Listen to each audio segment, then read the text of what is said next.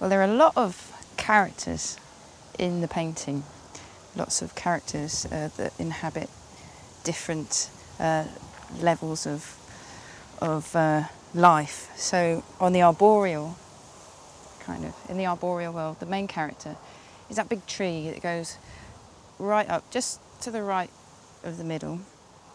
There are other subsidiary tree characters, and the thing about this painting is that because there are all these levels of life, it's difficult to know whether to start with the trees and then move on to the animals and the inanimate stuff like buildings, or whether to pick the main characters from each realm. So I don't know, maybe I'll move on to... Yes, we've got the main tree anyway.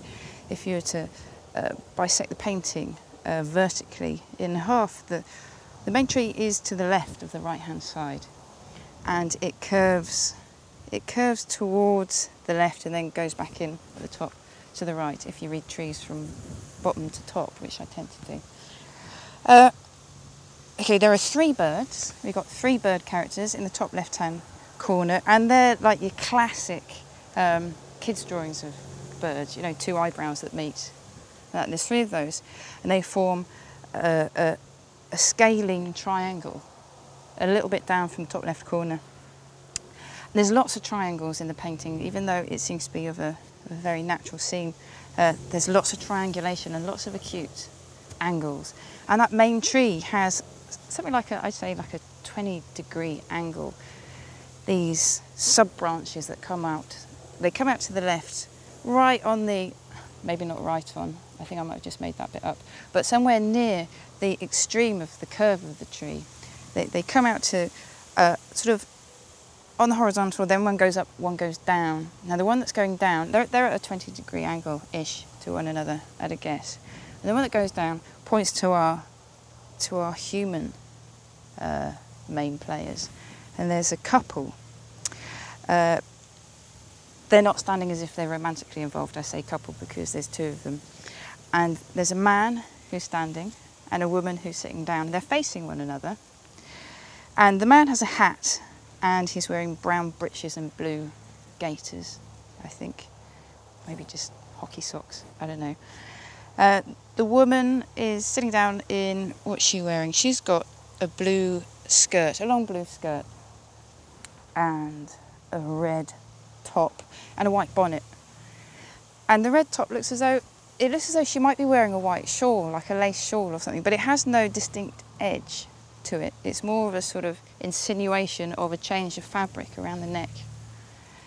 And what's really odd is that she has no face.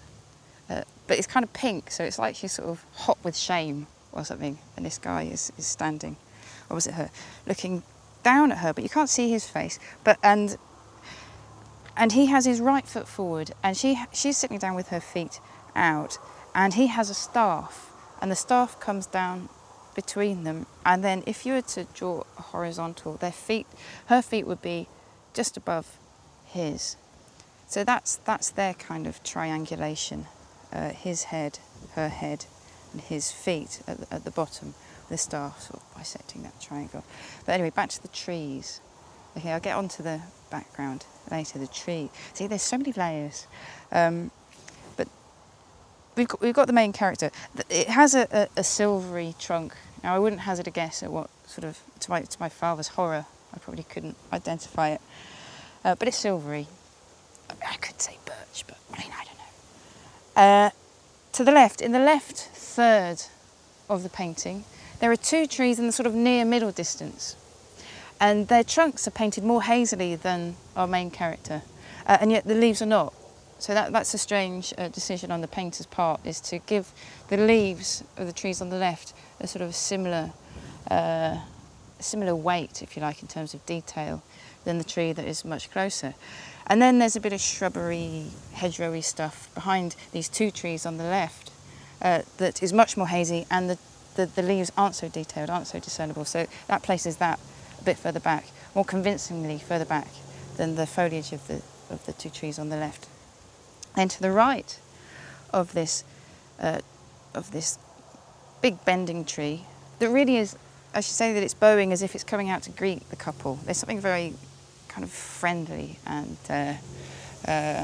almost jolly, I think, about the tree. It's quite pert, and it's got some nice pert angles on it. But to the right of that are 3 more trees and a stump. So it goes live tree, stump, live tree, live tree. And the stump is kind of, it's a bit Doctor Who-y sea monstery in that it seems to have 2 arms, 2 gnarly arms, as if it's, I mean, without sort of popular cultural references, maybe it's like some kind of gnarled somnambulist. It's about half the height, maybe shorter than the trunks of the other trees. And it's kind of heading out towards what lays beyond the couple who are sitting on this gravelly pathway.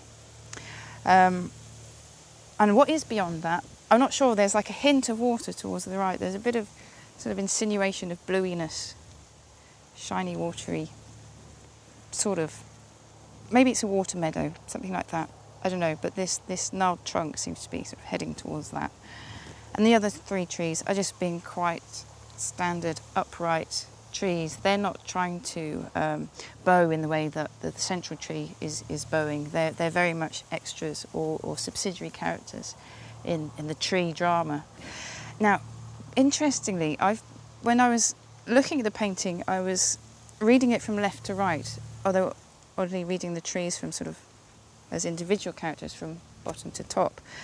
But the whole painting I haven't actually remembered in terms of what happens top to bottom or bottom to top. So I haven't got the ratio of land to sky. But I think it might be something like 2/5 land to 3/5 sky, because there is a big impressive bank of clouds going on in the sky.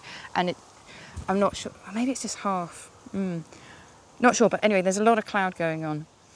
And just above the cottages, the cloud is solid along the horizon, and there's a little wrinkle in the paint where some dirt is collected. So there's this sky wrinkle just above the cottages, which does something with the illusory representation of the painting, like there's a sort of frown in the sky or something. And in fact, throughout the whole painting, there's an odd kind of striated quality to the paint. I don't think it's cracked, but it's more like it's kind of wrinkled on the horizontal.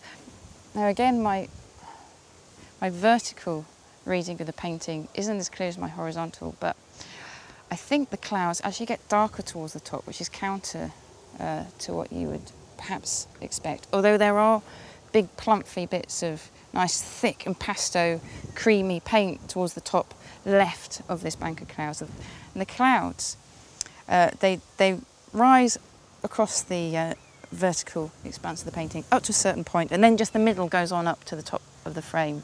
So we've got these pockets of sky, one on the top left, one top right. The one on the top left is a little bigger than the one on the top right, and that's where those 3 birds are, being all sort of high and free.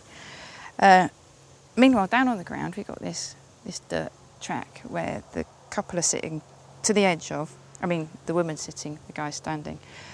Just below the guy's, oh golly, now I thought his right foot was forward. Maybe it's his left foot, I don't know, but the foot that's behind, I think, if your eye travels down half an inch or something, there's a big rock on the pathway.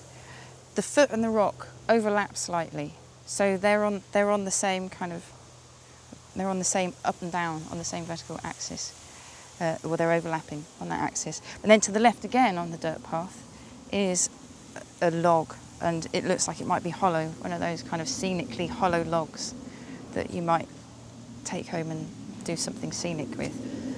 What else have we got? I talked about the texture of the paint, didn't I? Becoming a little bit lumpy towards the top, a bit impasto-y in the wrinkle above the cottages, and the bruise of the hills in the background.